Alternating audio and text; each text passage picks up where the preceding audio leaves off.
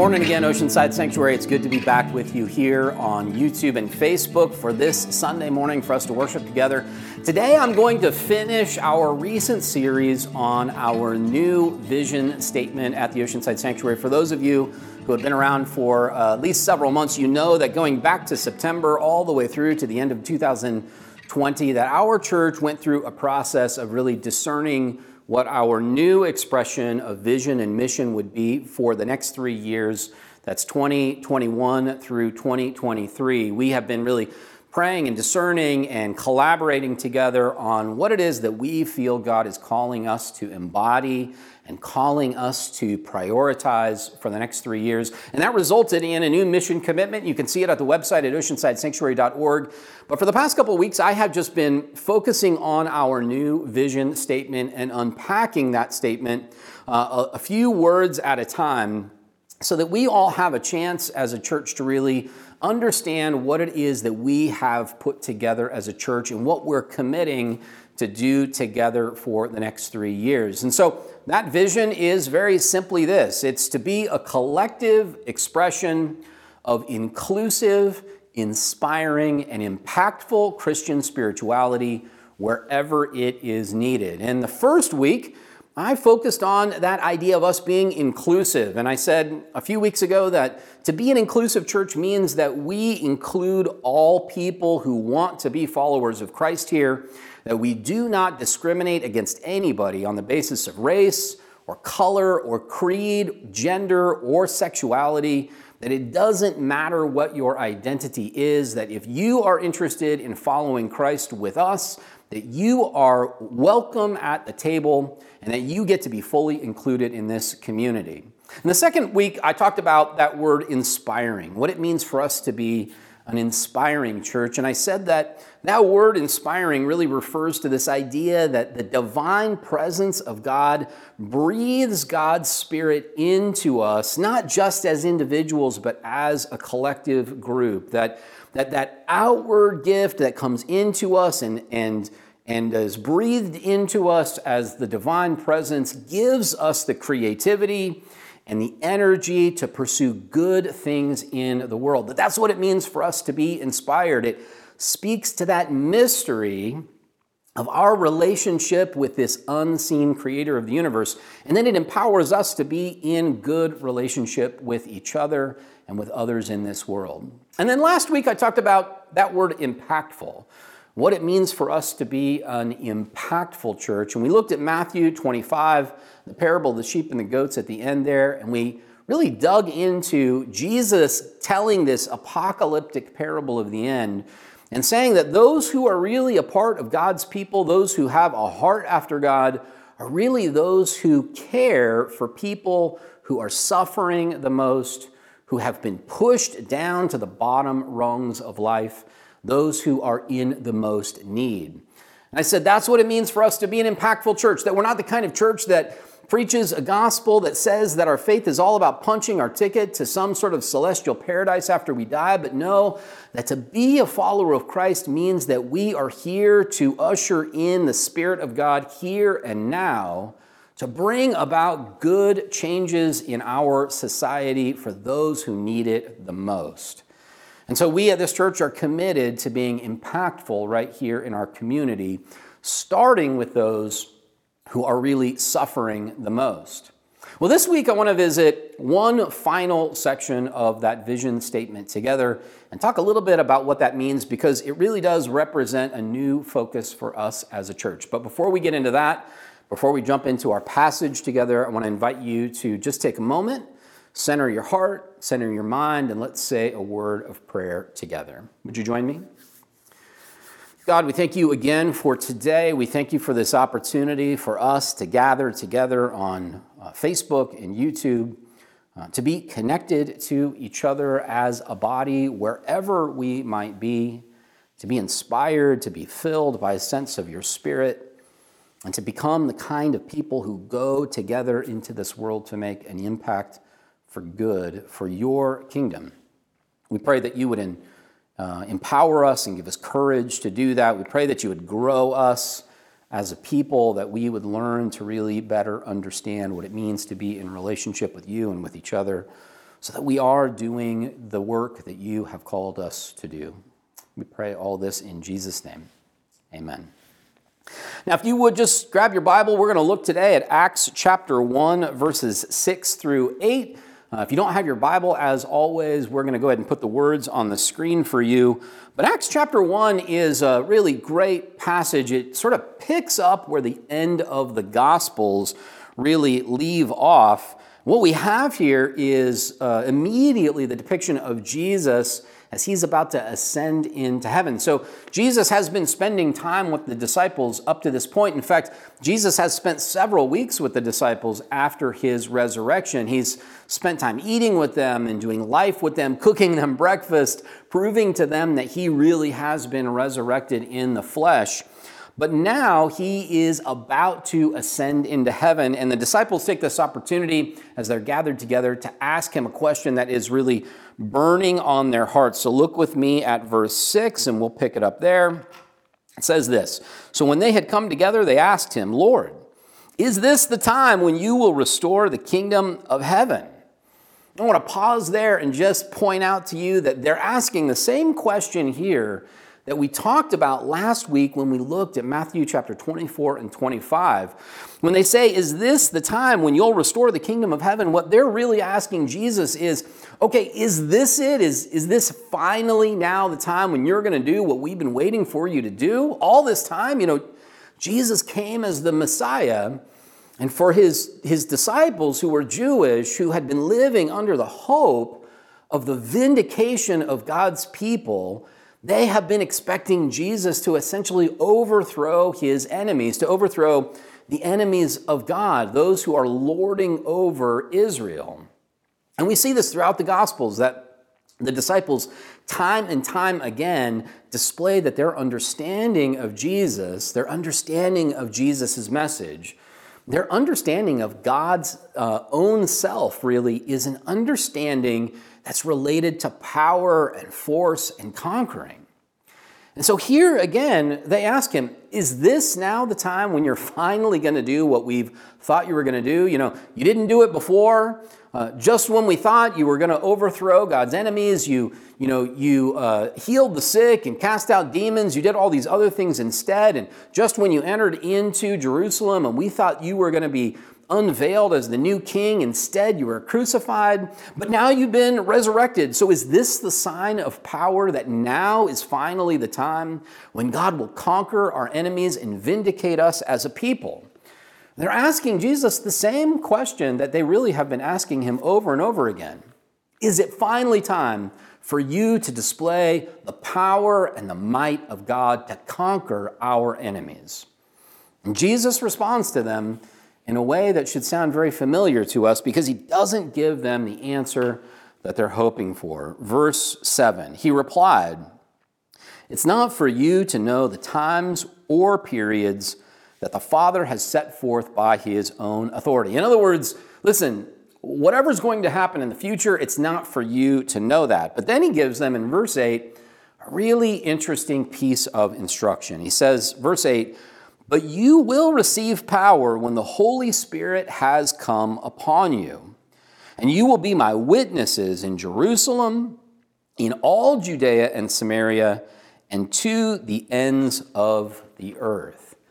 Now, what I find really interesting about this passage is that the disciples' question is essentially about power. God, when are you going to come in power? Jesus, are you now going to unleash the power of God to conquer our enemies once and for all? And Jesus responds to them and says, it's not for you to know when the end will come, but I'll tell you this, you will receive power. And that power is something that they are entirely unfamiliar with. Jesus identifies that power not as a kind of physical or military or violent power. He says you'll receive power when the Spirit of God comes to you. And what does that power look like? When the Spirit of God comes to them, what is it that they will be empowered to do? Jesus says, when you receive that power, you'll be my witnesses to Jerusalem, Judea and Samaria, and to the very ends of the earth. So Jesus uses this kind of geographic image that begins with Jerusalem, the symbolic center of Israel, the seat of authority for God's people. He says, you'll be my witnesses there first, and from there you'll go out to Judea and Samaria. Judea and Samaria, of course, includes the outermost reaches of the kingdom of Israel, and then Samaria even includes those who are of a different ethnicity than the Jews in Israel. Remember the parable of the Good Samaritan, and what makes that parable so powerful is that the Samaritan is a part of a hated ethnic group. Here Jesus says, you'll be my witnesses in Jerusalem, and then even to the outermost reaches of those in Israel, and then even to those who are on the other side of those ethnic boundaries. And then, as if that is not enough, Jesus expands that vision even beyond Samaria and says, you'll be my witnesses even to the very ends of the earth. In other words, Jesus is telling them that the power that is coming to them in the future is not the power that they are hoping for. It's not the power of the sword. It's not the power to rule or lord over the Gentiles. Instead, it's a different kind of power entirely. It's a spiritual power that enables them to be witnesses to who God is, to testify to who God is to all people on the earth.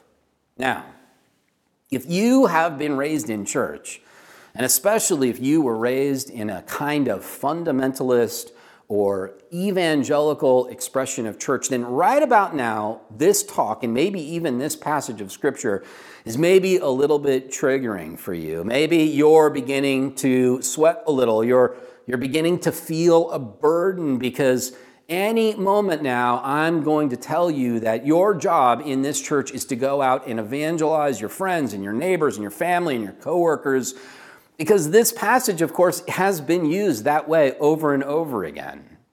It's been used by people just like me, by pastors just like me, to essentially guilt and motivate church people into going out into their networks and trying to convince people that they need to become Christians. And there's something at the heart of that activity, that sort of evangelism and missions activity, that I think is very disturbing to many of us. And it really conjures up images of the Great Commission. You know, Matthew chapter 28, verses 18 through 20, where Jesus says, all authority, again, there's that power that we're talking about. All authority on earth has been given to me. Therefore, go out into all the nations and make disciples, baptizing them in the name of the Father and the Son and the Holy Spirit. We hear those kinds of passages and we think, oh no, the pastor is going to ask me to evangelize, and that is the last thing that I want to do. And it's not just evangelism. Because at the heart of these kinds of schemes and strategies to go out into the community and convert our friends and our neighbors and our coworkers to our brand of religion or our brand of faith has at the heart of it, I think, something even more disturbing than that. It's not just an inconvenience. It's not just a little bit embarrassing. It has at the heart of it a kind of arrogance whereby we as Christians would say to other people in the world that we are better than you and that you need to become like us. And maybe that is the kind of faith that you were raised into. It's honestly the kind of faith that I was raised into. And when I read these passages, I tend to get that sort of gross feeling too. And I think what's really at the heart of this is that Christian history is just chock full of really awful examples of how the church and Christianity have used these kinds of passages to do incredible damage in the world. And that damage gets done a lot of different ways. First, it's easy simply to look back at Christian history and see how passages like this have been used over the millennia to conquer other people and other nations, for Christians to go in and with armies and swords and guns and in mass numbers and invade other cultures and conquer them and claim them for Christendom or claim them for the church and essentially establish themselves as rulers over other people by divine right. And I think we all know that that is wrong. We look back at Christian history and we reject that. And evangelism can feel like that. It also means, when we look back at history, that Christianity has a desire, very much even today sometimes, to control what other people think and do. In other words, the gospel and passages like this are often used to really restrict other people's lives, to tell them how they can behave, what kind of language they can use, to tell them who they have to vote for, to tell them who they can marry and who they can love. And our history as Christians and history here in the United States is full of examples of how the church has felt that it could tell other people by law how they should live their lives. But that kind of controlling, I think, is not what Jesus is getting at here either, even though that is a part of our history. And maybe most disturbing for me is the history of Christianity to move into other cultures, not just conquer them, not just seek to control them, but to colonize those other people and those other cultures. And when that colonizing happens, what the church has done, what Christians have done sometimes, is they have moved into other ethnic groups and other nations, other people groups, other subcultures, and co-opted those cultures and whitewashed those cultures, stolen their goods, stolen their cultural property, stolen their heritage, and essentially displaced those other cultures, eventually eradicating those other cultures.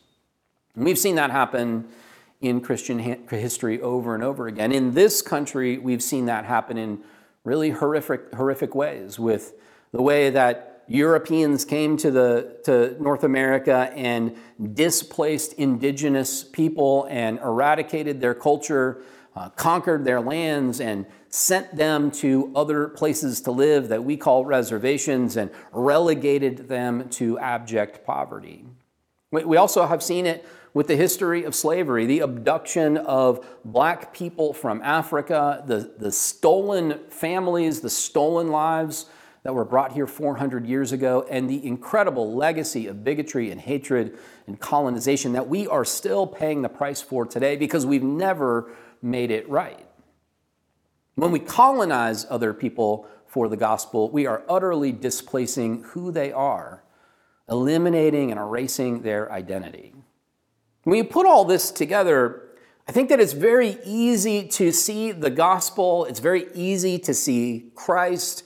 It's very easy to see the church. It's very easy to see God from a Christian perspective as essentially violent and oppressive. To see it as terribly bad news, in fact.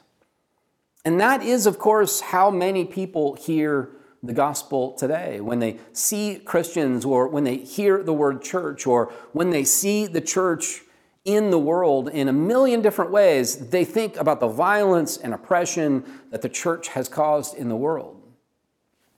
But Jesus here in Acts chapter 1, verse 8, he does not call the disciples to conquer or control or colonize. Jesus doesn't call them to be soldiers. He calls them to be witnesses. Witnesses are simply people who testify to what they have seen. And a witness is only good if they tell the truth. And so what exactly is it that we are witnesses to here in the Oceanside Sanctuary? Well, I think that we are witness to all the things that we have been talking about for the past 3 weeks. I think that what we have witnessed to here at the Oceanside Sanctuary is that the gospel is not a gospel of conquering, it is a gospel of inclusion. And rather than lording over and ruling over other people, that we welcome them into equal relationships just as they are. I think that we have also witnessed that the gospel is not controlling, it doesn't seek to restrict or limit people's lives, but the gospel is inspiring. That as we enter into relationship with God by God's grace and God's mercy, that we are filled not with the restriction of our lives, but with the expansion of our lives, with new possibilities, new ways for us to love other people and serve other people, new ways for us to be in a relationship with people who are not like us. people that we don't seek to colonize. I think that we have been witness to that as well.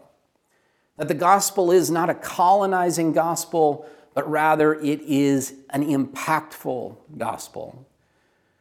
That God's Spirit empowers us not to displace and erase other people and other cultures, but God's Spirit calls us to empower people to be exactly who God created them to be, even if that's very different than us.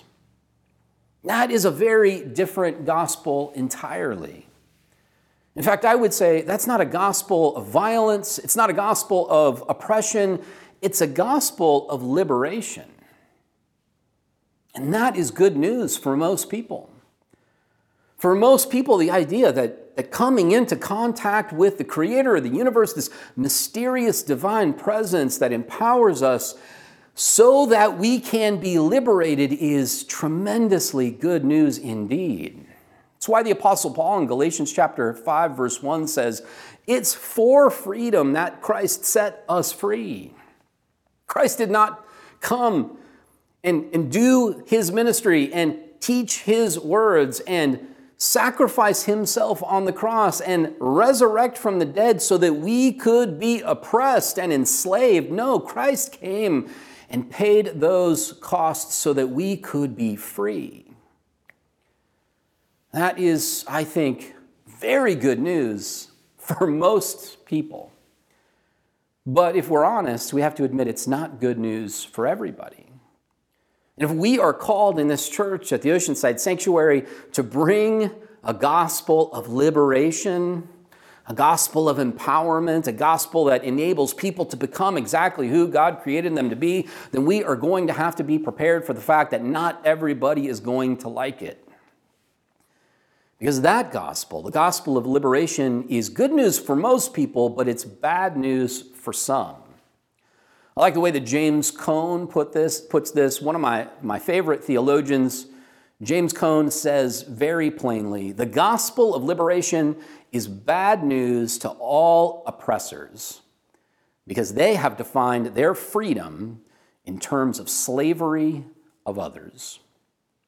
And the reality is that for those in this world, and there are many in this world who do this, but for those in this world who define God and Christ and the gospel as a form of violence and oppression and conquering and colonization, our witness to a liberating, empowering, impactful gospel will be seen as bad news. But that is what we are called to do, more so than ever before, I believe. And this is where the last part of our vision statement comes into play, because at the very end of our new vision, to be a collective expression of inclusive, inspiring, and impactful Christian spirituality, it ends with the phrase, wherever it is needed. And friends, one of the things that I have learned this year during the pandemic is that this gospel, the gospel of liberation, that a life of Christian spirituality that is inclusive, inspiring, and impactful is needed desperately all over the place. During this time when we've been broadcasting our church services online for the past year, it's been a year now. Can you believe it?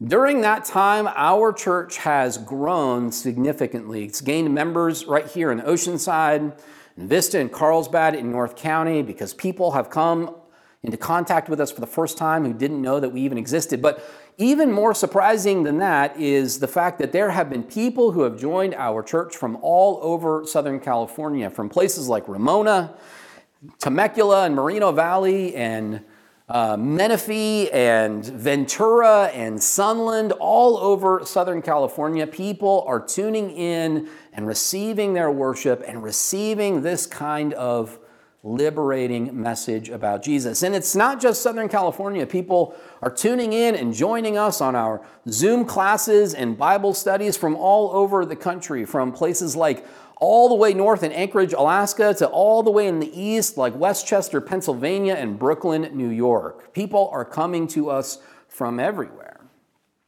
And so I think this last part of our new vision is incredibly timely. Because this gospel this inspiring, inclusive, and impactful gospel of liberation is needed everywhere.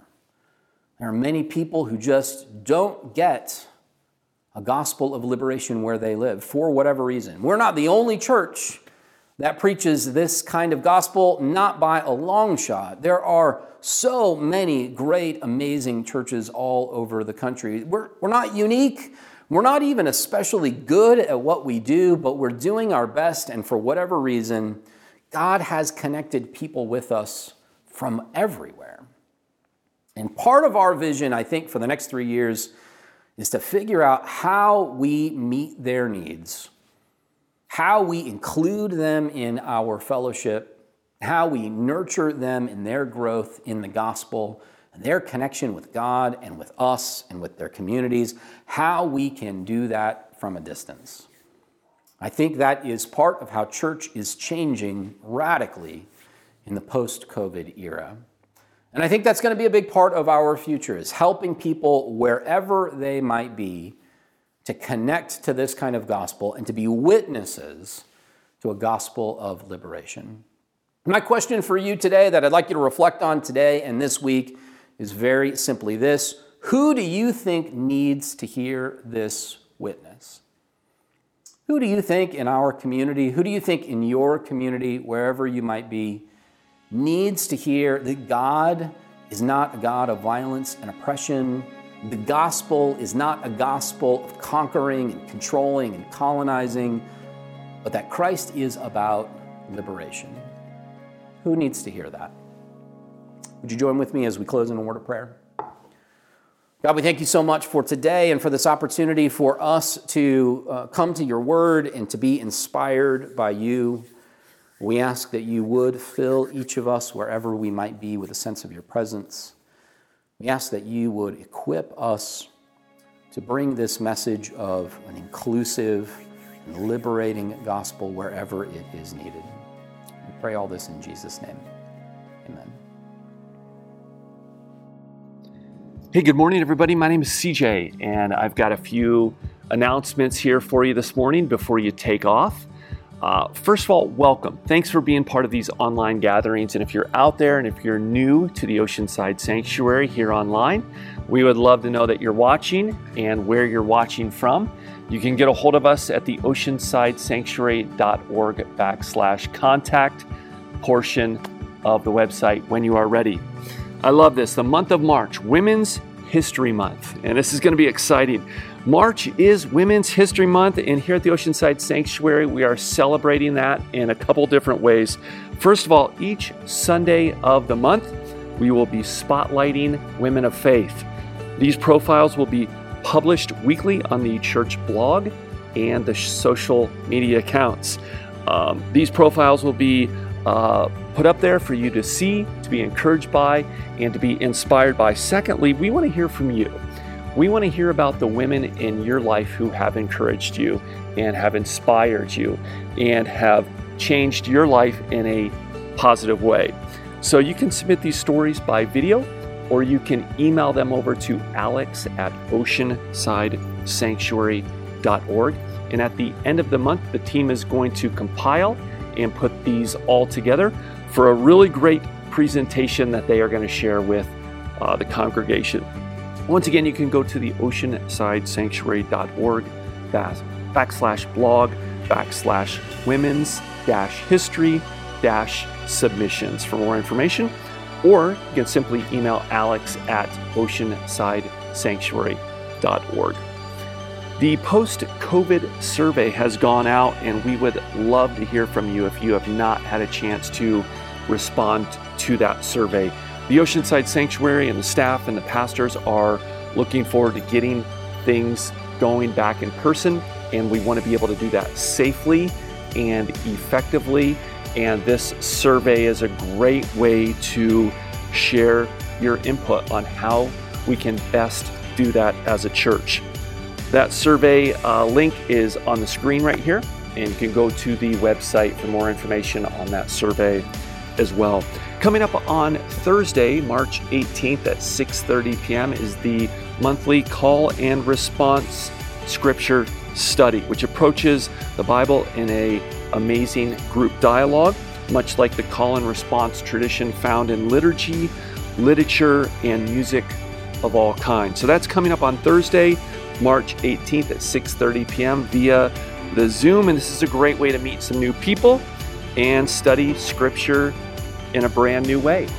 And then finally, we want to always encourage you to give to the Oceanside Sanctuary, whether that's your time, volunteering, and to be honest, especially your resources, because that is how we impact this community and all around the community.